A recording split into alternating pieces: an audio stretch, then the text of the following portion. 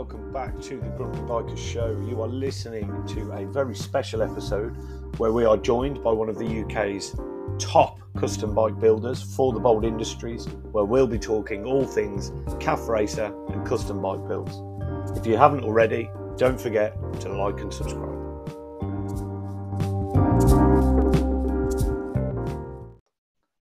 Okay, so we are here with Ant, the man, the brains and the brawn behind For the Bold Industries. Good evening, Ant. How are you? I am good, thank you. Yeah, good. And yourself? Yeah, we're good. It's nice to have you on. Thank you for your time. We've spent the majority of the podcast so far talking about racing and talking about our own builds, and we're the first to admit that we are rank novices, I think, when it comes to custom builds. So what we thought we would do is go to the expert and we'd get some insight on you and your processes. I can see you've got the mongrel sat behind you there. So, I mean, I guess for the listeners, Ant, talk to me a little bit about For the Bold Industries, what it's about, where it comes from, where it started. Well, I was about to butt in then by kind of saying, well, I'm almost a novice too. I mean, I wouldn't by any means call myself an expert, but probably old hat at it by now. But yeah, by no means an expert. I mean, it started. Well, I mean, starting from the very start, my dad put me on a motocross, a little 50cc Honda monkey bike when I was 4. And that's where it started from. And I used to do a bit of motocrossing with him. And he used to do a lot of marshalling on enduro races and stuff. So I always used to go out with him. And back then, because motorbikes were so cheap back then, what we used to do rather than buying a proper motocross bike was just buying I remember, well, the second bike I got after the Honda 50cc was a Yamaha DT80, which was a road bike. And we just put knobblies on it. I painted it myself with a paintbrush, red. And that was it. That was my scrambler bike then. And that's all we used to do.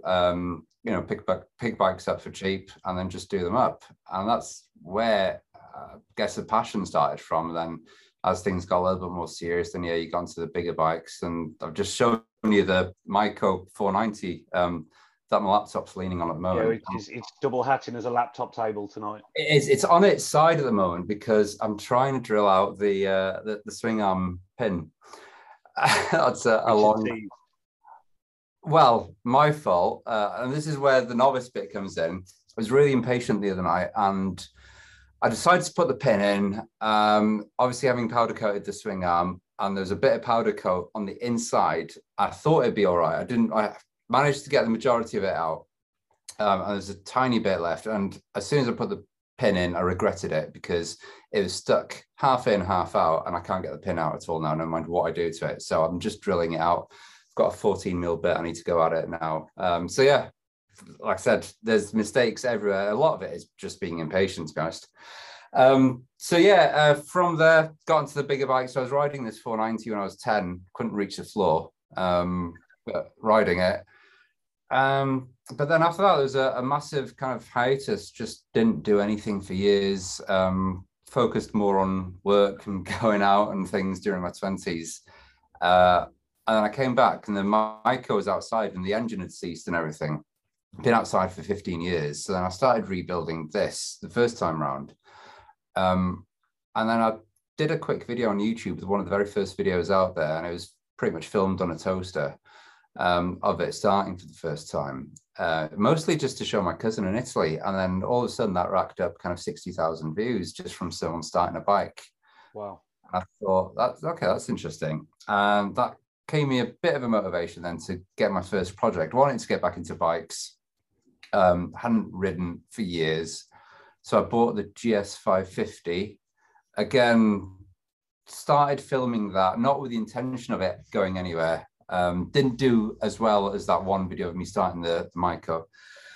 And anyway, just shortly afterwards, as that build progressed, I think about a year and a half went on, still didn't gain too much traction. And then I got the CX500, and then that's where it kind of kicked off, really. That's where it started to gain serious traction and interest from everyone. And then obviously CX500 was the first bike I showed at the Bikeshed show, 2018, and kind of went on from there. And it's now not so much the channel content. At the start, it was getting content out, and it felt a little bit like a job, but it's kind of over it at the moment on pleasing other people. It's more my hobby. It's more my escape, because I said to you before, before we started recording, my day job's looking at screens and graphic designer, creative director.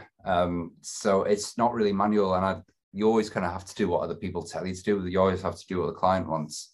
So this is my escape from that everyday life where I can just do what I want, and it's a getaway, really. So yeah, it's definitely a hobby now, rather than getting content out for the sake of getting content. It's literally just me enjoying it. Oh, excellent. There's a couple of things in there that I do want to come back to, the social media aspect. Yeah. I mean, in terms of the mistakes, we set out with the intention of building this little calf racer. It came in buckets, so we've rebuilt the thing literally nut and bolt. Every single job, though, I think we've done more than once. You do everything twice, but you never do the same mistake again. No. What I wanted just to come back on and touch on there, and I did have a look at your website, and there's a phrase on there which I really like, which is, I think it's something along the lines of, "We build bikes that we like." Yeah. So I guess that's the sort of the mantra behind Full the Bold now. Yeah, I mean, reading the website, it does sound like I'm more of a motorcycle builder for other people than, and especially using the we, makes me sound a lot bigger than what I am. But yeah, absolutely. I just build what I want. I've done 2 bikes now one bike for a friend, another one half built for a friend. So that's the R100 I've got sat here. I'll build bikes for friends with there's always a bit of input from them, but mostly what I like doing is just what I want to do. And like I said, with social media, there's always going to be a bit of judgment. There's going to be people saying, I don't like it. And you have to be thick-skinned when you do social media. So I'm not building to please anyone. If I want to put behind me a VFR 750 engine into a CB 650 frame, then I'll do it. And that tanks have so much criticism, but I don't care. I like it. So yeah, I just do what I want. If I like it, that's it. I say I'll do things wrong, and that's completely fine. Like, you learn from your mistakes. Yeah, that's it. There's one of the guys I do like to follow is Magnus Walker. Don't know if you've ever seen his Outlaw thing. He's brilliantly on there. It's like, he obviously sells his cars, but if you like what I'm building, hey, you can buy it from me, but he won't build for anyone else. That's it. So, I mean, I have always wondered, and it wasn't until some of your later videos and some of the later content that you put out that I realised that all of these builds are still in your workshop, or most of them. So I'm guessing on that basis, most of these builds that you've done, the GS, the CX, the Monster, the Mongrel, etc. I mean, these are just your bikes then now, I'm guessing. They are, yeah. So the GS is behind me there. CX is there. That's the Mongrel. Myco's on there. The R100. Royal Enfield. And the K100 behind there. The only bikes I don't have. So the Ducati Monster is at the studio at the moment getting its photo taken. So that's one good thing. At least it's out the workshop. But it'll be coming back here. There's 2 other bikes. So there's the CB750, which was the Warrior. That was built for a friend. So he's got that back now. And there was the other one. There's the orange CX500 that I built at Dime City Cycles in Florida. The flat tracker. That flat tracker, yeah. So that was given away as a raffle prize. So yeah, those are the only 2 bikes I haven't kept. What a prize to win at a raffle! It beats a dodgy old bottle of wine, doesn't it? For $5 as well. Unbelievable. And to make it even better, the guy had never ridden a bike in his life, but bless him, it was in aid of Prostate Cancer Foundation, and he's a survivor from it. So it couldn't have gone to a better person. Oh, fantastic! Oh, good. So, I mean, I guess let's go back to the process then a little bit. We, as I've said, we're very much ranked novices, and we're probably now 80 or 90% of the way through this build. But just kind of talk me through the process a bit, Ant. Do you find the donor bike and then design around it, or do you have a bit of a vision of what you want to build and the bike you want? And you know, how do you go about sourcing the donor bikes? Just kind of outline the process a bit. It's a bit of both. Nowadays, donor bikes are so difficult to come by. That's absolutely the truth. Yeah. Seeing yourself, there's a scarcity of it. The price of them. I mean, when I started, there were K75s, K100s going for about £350, running fully MOT'd. Now you can't pick one up. You can't even pick up a non-runner probably for less than £700-800, £1,000 maybe. So yeah, the bike donor is becoming really scarce. For me, to begin with, I like the GS 550 shell as it was, because I'd seen a few cool builds from that. So that was specifically chosen as a donor bike. That's when it was back cheap. I think I paid 300 for that. The CX was the next one. I really wanted to build a 6500, so that was a deliberate choice. The Ducati I'd bought as a commuter bike, and I said in one of my previous videos I was never going to touch it, and I ended up hacking it to bits.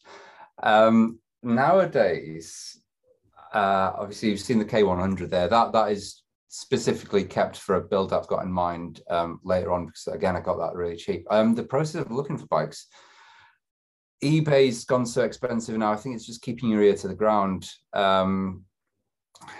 Within biker communities and things, you will find someone who's an old retired rider or something like that, and they might have a gem in the workshop or garage or something like that they want to get rid of for a decent price. You know, even garage clearances or something like that, people don't know the value of bikes. That's always somewhere it's good to look at. Yeah, eBay, people know the worth of things now, so you're going to be really hard pushed to get a decent bike. So that's the best way I can think of, really, is just keep your ear to the ground for like garage clearances or friends or anything like that. Definitely agree that, you know, the sourcing of bikes is becoming more difficult. My dad, Andy, the grumpy biker himself, who's obviously not here tonight, he spent most of his amateur racing career racing two strokes. Yeah. And he's been through his back catalogue of bikes that he's owned. And he could have retired 15 years ago had he have kept them all, which obviously you don't at the time.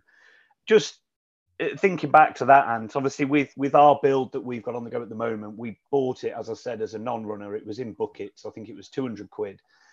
And one of the things that's made our build difficult and probably slow it down a bit is the fact that actually, you know, we haven't got a running base to start with. So we've rebuilt the top end completely.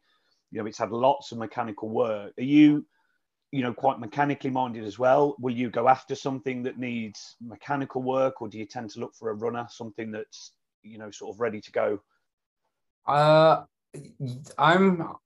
think what puts me off is the cost more than anything. You probably found out yourself. If you've got a runner, that eliminates a lot of costs and stuff. The GS 550 was a non-runner, didn't have anything electrical with it. And then once you start adding up the points, I'm going to put a Dynatec ignition system on that, so that was eliminating points anyway.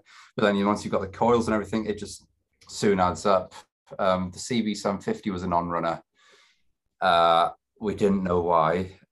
As soon as we opened the belly pan on that, it was just full of copper shavings. So obviously the crankshaft bearings had gone all the way down to the copper. So yeah, that was a rebuild, and there was a massive cost. Oh my god, there was like £180 just for the crankshells. It was ridiculous. So for me nowadays, I'd probably always go for a runner. I'd probably recommend that to a lot of people, especially people starting off, by every single means. Go for a runner, because even if you are mechanically minded, it's the cost just racks up straight away. So the little extra that you'd be paying for a runner really offsets what you'd be paying for a non-runner, just to get it to that exact state again. Yeah, I mean, we've felt that pain, and I guess the other challenges as well. You know, certainly with the calf racer, with that very sort of sharp horizontal line and that minimalist styling, you're looking at early 80s, late 70s sort of minimum for that type of bike. Obviously, the parts aren't easy to find anymore either, are they? No, they're not. Especially Honda, they were all bought up by. Oh my goodness, I can't remember the name of the supplier. It's been that long ago. Anyway, there's a British supplier who bought up all the old 70s and 80s stock, and yeah, they know the worth of things now. So Honda parts are just ridiculous for those bikes. Yeah, there's a lot of aftermarket stuff you can get, but you end up buying twice for those. From experience, the CX500 that I built with Dime City Cycles, we had cheap aftermarket intake boots from the carbs to the engine, and they just weren't decent at all. They literally split straight away, and they weren't even pointing in the right direction. So we ended up buying OEM ones. So that's twice. You're paying twice in a way, just to try and skimp on some money. So things like the Suzuki, I was lucky there's a Suzuki dealership down the road, and they were really handy with kind of sourcing old parts for me and stuff. But again, you're paying massive amounts. So you can understand now why people are going for more modern bikes and then mimicking those Cafe Racer lines, those cleaner lines. I think it's a good thing in a way. It stops builds from looking the same. It starts opening up people's minds on how they're going to get these lines going. And there's even people like Ziggy Moto and even the Power Brick. They had an amazing build at the Bikeshed show where they're starting to 3D print their own shells and bodies and things. And it starts opening people's minds a little bit on using possibly more reliably newer bikes. Well, I think, you brought me on to my next point there. I mean, firstly, the Ziggy Moto CX500 at the bike show was absolutely stunning. I think it was one of the first bikes in the entrance hall as well. So, yeah, we had a real good look around that. Obviously, there is a resurgence, I would say, around this sort of retro classic bike scene, but the calf racer flat tracker sort of styles, there's a big resurgence there, but also the OEMs are going that way as well, aren't they? If you look at things like the new Z900 Kawasaki, the BMW R900, the R9T, there's a resurgence around that. What I wanted to ask you, Anne, obviously, we've seen a bit of I don't like the word, but I'll use it, a bit of a journey through your designs. The Warrior, the GS, the CX, they were probably more akin to a traditional a traditional calf racer style. And then we fast forward to the Monster, which is just, on another planet. What's your kind of, in a good way, by the way, that's a compliment, of course. What's your process for that, for the visual aspects of the bike? Are you, doodling something on a piece of paper and then it becomes reality? How can you see the finished bike before you've turned the spanner? Absolutely. I mean, like you say, the more classic builds that I did were, there was a bit of work needed, but just a tiny bit of frame modification. So like, the CX and the CB750, we just had the frame hoops, same with the GS as well, actually, just the frame hoops put on, and then it's almost just like the bolt-on bits that you can do. And as a starting point, just of me kind of understanding the lines I wanted to create, it was brilliant. And then it was Bikeshed Show 2019, I started seeing a lot more experimental stuff. And that was a push for me to start pushing myself as well. So that's where the Monster came in. And I'll never build that bike again. My God, I was going through the footage and it gave me anxiety just going through all the work process that's gone into that.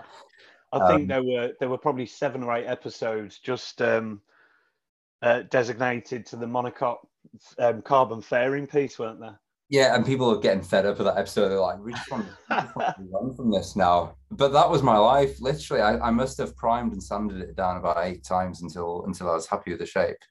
But yeah, that was just pushing myself. In terms of design process, I know this is audio, so I'm just going to show you there. But that was the original sketch for the Ducati Monster. So there was a kind of a preconception of what I wanted it to look like. I had all the lines and everything sketched out, and I had the vision that I wanted an orange frame with a grey body. That was it. Obviously, things evolved later on to being like, well, it's made out of carbon fiber, so I'm going to show the carbon fiber through the paintwork and things. So yeah, I always kind of start off with an idea of what I want to create. How I go about it, I've no idea. It's quite reassuring to hear that, because I think we'd had the frame powder coated before we'd rebuilt the engine, and we've done everything arse about face. So it is reassuring to hear that there isn't too much of a strict plan. But I'm guessing on the way, if you kind of see something different, or part of the bike you like, you chop and change what the end product's going to look like. And that's the beauty about it. There's no one to stop you. There's sometimes you need someone to stop you, because you can build forever and never come to the end of it. But yeah, that's the beauty of it. When you start, and I had this exact same conversation with someone else. I'm not Ziggy Moto, hats off to him. I can't do what he does. I can't sketch to his level. I can't do 3D to his level. So he has a really specific idea of what the finished bike will be before he's even started the bike. Whereas me, I can do a sketch, I can do a doodle like I showed you then, but I can't visualize it in 3D. So like with the Monster, I had an idea of what I wanted the side to look like, but as top down, the back, front, I had absolutely no idea. So that kind of thing evolves when I start creating it in 3D. And there was a few things I started changing on that. I started having kind of sweeped curving lines where the knee dents were, and then I kind of looked at it and actually, no, it needs to be more angular than that. The bike needs to be a lot more angular. So there's things that he's changed on the fly, and then color schemes and everything like that. But that's the beauty with what we do. We can, I suppose that's the part I like most, is at the end of the day, you kind of sit down. I don't know if you do it yourself, but I'm sure you do. You sit down with a cup of tea when you're absolutely knackered after building something. Sit down, you look at it, and you'll just sit there for about an hour, and you'll start contemplating the next steps and things. And that's when you get the clearer ideas in your head. Well, I remember as I said, we're not quite finished yet. And I think there's a couple of things in it, which I am going to ask you another question in a moment, but we started out with the intention of, a bit of an amateur build, go out, find the donor bike, give it some love, put our own sort of stamp on it, some customization, but also make it usable, make it nice and sort of running and reliable, etc. Sell it, go to the next one, etc., etc. I mean, the little GPZ we've got now, that's been in the garage for over a year, I think. But the further we're into it, the more I'm looking at it and I'm thinking, this isn't going to be sold. However rough it comes out or imperfect, I think it's going to stay in the garage. Yeah. But the question I sort of wanted to ask you, well, there's two questions really. The first one, with the bikes that you've got, obviously a lot of them sit in the garage there. Do they go anywhere? Are they all road legal? Are you out? Do you ride them? They are. So the GS 550, it's looking a little sorry for itself. So yeah, they're all road legal. There's no MOT on the CX at the moment, but again, that is road legal. The GS 550 is tax and MOT exempt. The Ducati will have its MOT in the next few weeks. I just need to swap the headlight back to a more practical headlight for that to pass. But yeah, they're all functional. I just don't have much time really to take them out. I love fiddling more than anything. My absolute enjoyment is taking something apart and putting it back together, and I'll do that several times with the bike, even if it's to clean the carbs out or something. And I've got my Royal Enfield in the garage here, so that's a real reliable commuter for me. So that gives me my kind of riding pleasure. But they do see the light of day every now and then, but very, very rarely. So do you have to put a bit of additional consideration into that then, Ant? Because we've got some great ideas for our build, the finishing touches, lights, aesthetics, things like that. But ours will be, I think it will be MOT and tax exempt next year. So if I want to go and ride this summer, I'm going to need to MOT it. Do you need to put much additional consideration into that? Certainly something like the Monster that's heavily customized. Only what needs to be done in terms of MOT. For those people familiar with the MOT process, there's actually very little to fail on. As long as your tank's fixed in place and your seat is fixed in place, that's pretty much it. There's a few legal things, like your indicator spacing at the back needs to be a certain space and things like that. And like I said, the headlight pattern needs to have a kick up to the left. So you kind of do those things. If you're creating a rideable bike, you do those things in mind. Or you put the possibility of, once you've shown it off in the Bikeshed show or anything like that, then you're able to put on the functional stuff back on to be able to enjoy it. So yeah, you have that in mind. Absolutely. As far as practicality for riding positions, I mean, I sat on the Monster for the first time like 2 days before the Bikeshed show. That is not a practical bike to sit on, because the tank, it's aggressive style, isn't it? The tank's so long. It's about 4 inches longer than the original Monster tank. So you sat far back. Clip-ons, as good as clip-ons look, they're never practical. So all those things, I'll definitely take the Monster out, and I'll use that as a bit of a commuter as well, because it'll be a shame for that to just gather dust. But if I was riding a proper bike, if I was building a proper bike for myself, I'd probably put, either high-rise clip-ons or something like that, make it a little bit more practical on my old back. Yeah, I know the feeling. I've had, I started out life on the road on a sports bike. I had an Aprilia RSV Millie, which very, very quickly became the track bike in exchange for a Tuono. So I had the same engine, but with some big comfy upright bars. So I know the pain there. Going back just a little bit, we spoke about the sort of design and how they've changed and progressed, over the few years that we've been following your builds.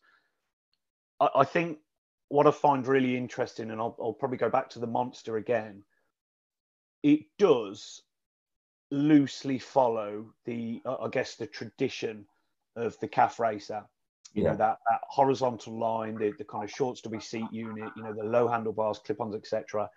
But I think it's fair to say that it pushes the envelope quite significantly. Is that something that's deliberate? Do you want to kind of have a nod to the traditional style, but with a complete sort of trailblazing design? And what does the next build look like? Are we going to see something that's even more out there? Can I say?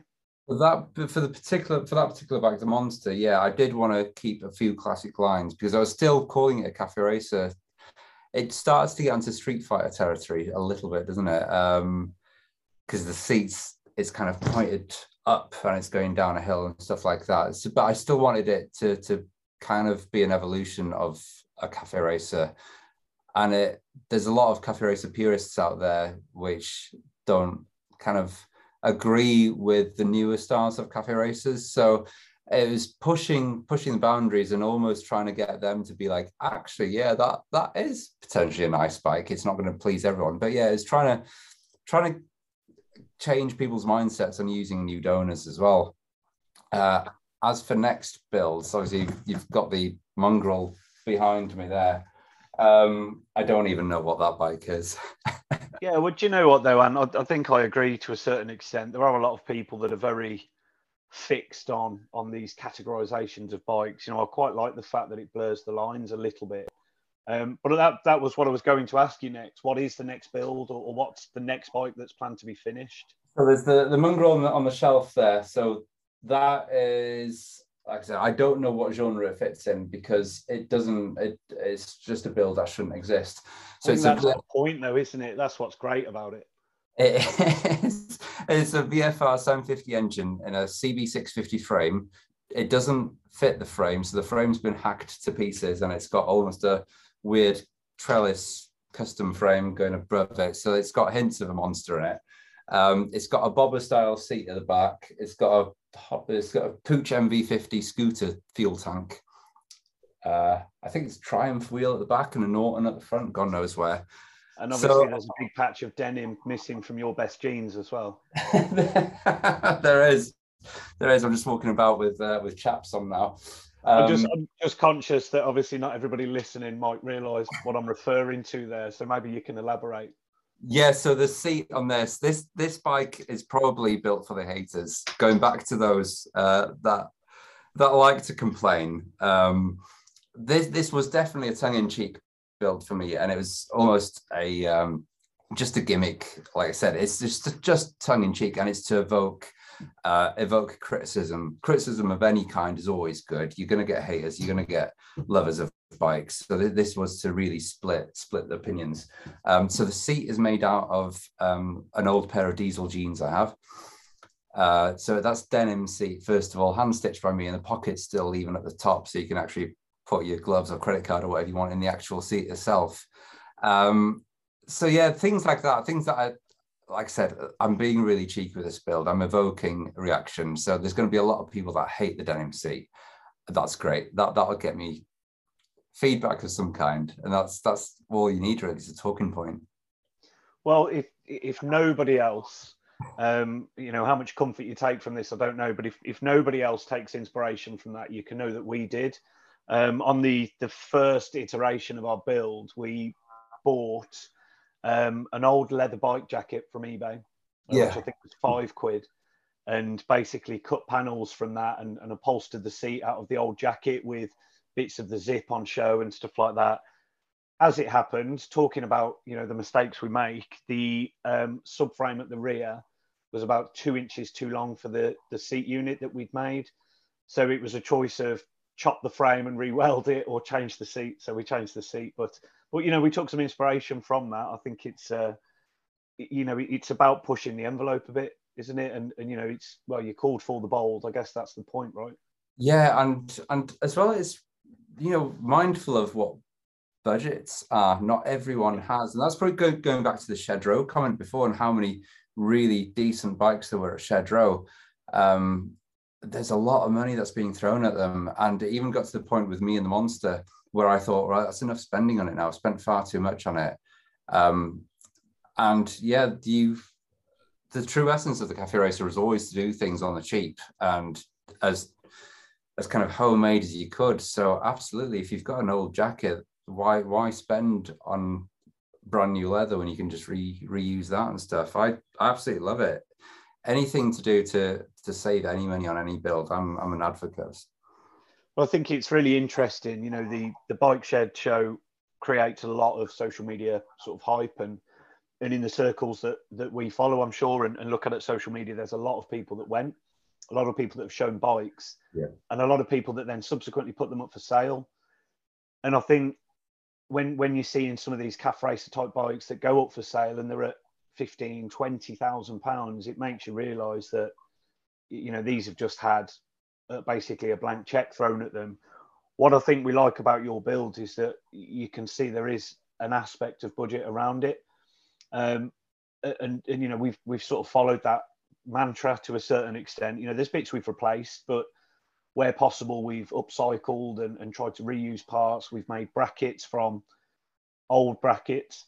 Excuse me. So, I think that's kind of part of it. But I've also found, my dad's an engineer by trade. I'm certainly not, far from it. But I've found that getting your hands into something and just trying it, it might not necessarily work first time, but maybe second or third it will. And I've found far more satisfaction in kind of engineering a solution rather than back to eBay, let's go and buy something off the shelf. It feels like your bike and your build then, doesn't it? Absolutely, yeah. If you can get something running, even like the intake boots on the CX500, I think I used some shrink wrap tubing just to seal up a few cracks I had in it. Well, we've done the exact same. Yeah, sort of 50mm heat shrink. Yeah, that's it. It saves you. God, they're so expensive, aren't they? Like £20 or even more sometimes, £30 per tube, really, to buy them new again. So why not come up with a solution like that? And even painting, I mentioned before that I'd painted the Monster myself, and hand painting engines and stuff. Yeah, it's nice to have things powder coated, and it's nice to have an engine powder coated, but you got to strip it apart. You've then got to get gaskets for everything again, bearings, and it gets an expensive process just to powder coat an engine. So why not take a bit of VHT and paint it? Absolutely, yeah. That's what we did, and it's run up to temperature, and it's yet to all flake off. So far so good. So look, conscious of your time, I know you're a busy guy. I want to finish with the last couple of questions.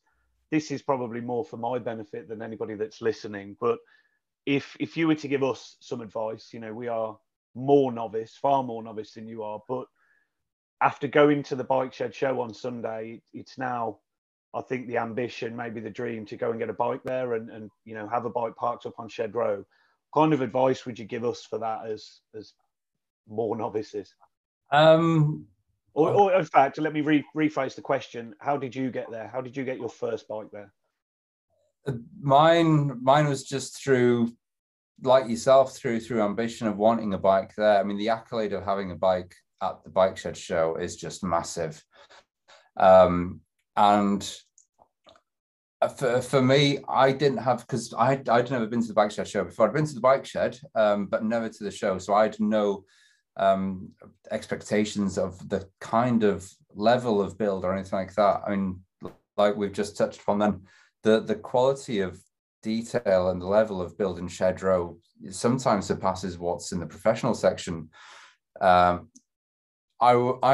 If it was me going in now, I'd probably build what I'd want to build in mind, not trying to build what you think the Bikeshed wants in mind. Because what you find is the more unique it is to you, there'll be a unique aspect that the curators of the Bikeshed show will be like, actually, that's really nice. We'll show this bike because it's got that bit of personality. And even, you know, my Monster, for example, that was done with a mindset of being out there and zany. I don't think bike builds have to be out there and zany. I think they just have to be really nice builds, quality builds, and that's all that's needed for the show, really.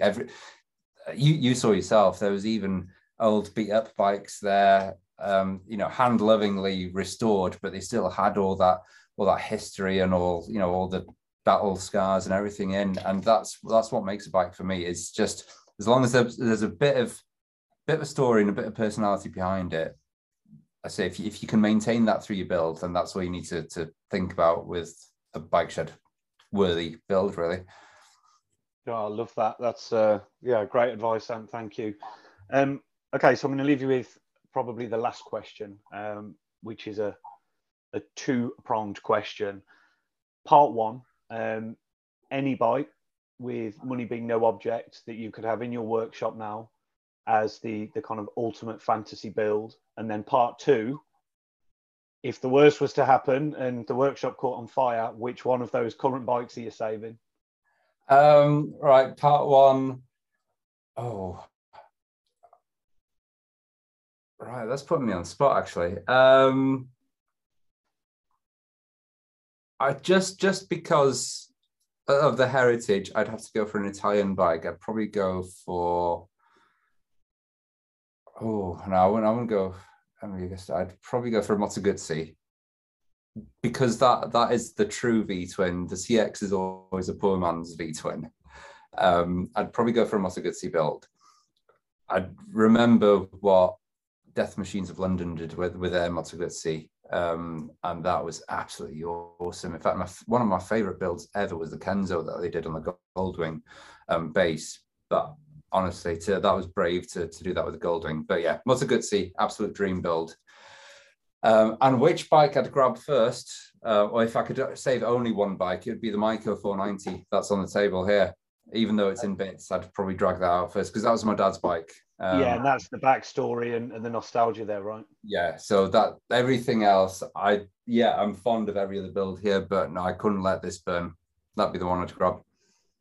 Yeah, good answer. It's probably not a very fair question. It's like asking which of your children is your favourite, I suppose, isn't it? Which we can't all answer. I'm a new dad, so there's only one, so it's easy for me. But if it came to the bikes, yeah. Oh, I've just got one as well. One and one's enough for me. Right. And listen, thank you so much for your time. I really appreciate it. And thank you so much for the insight into your workshop. For some of your viewers that have questioned whether it's green screen or not. Clearly it's not. We've had a look round, and some of the famous bikes sit there. So yeah, listen, thank you so much for your time and the great insight you've given us. For those listening that don't already, you should absolutely follow Ant and For the Bold Industries. He's on YouTube with a pretty big following now, Ant. Tens of thousands, isn't it? Yeah, about 163,000, I think. Wow. That's completely unimaginable. Never thought I'd get to that number. So if you don't already, you should absolutely subscribe to Ant's YouTube channel. You can follow him on Instagram as well. It's at For the Bold Industries. With some underscores in there, you'll find him. It's pretty apparent when you start looking at the content. But yeah, Ant, listen, I'll leave you to it. Thank you so much for your time, and we'll be looking forward to the next build. Absolutely. And hopefully catch you at the Bikeshed show next year. Definitely. You'll have a build in there, no problem at all. Fantastic. Right, take care, Ant. Have a nice evening. Cheers. All the best with your build. Cheers. Bye, Ant. Bye.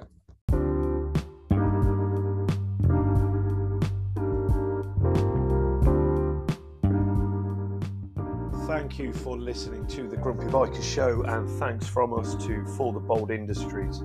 If you haven't already, you can like and subscribe to the podcast. You can also follow AMJ Motorcycles on Instagram and For the Bold Industries across Instagram and YouTube to keep up to date with current builds and projects. Until next time, keep your tyres down.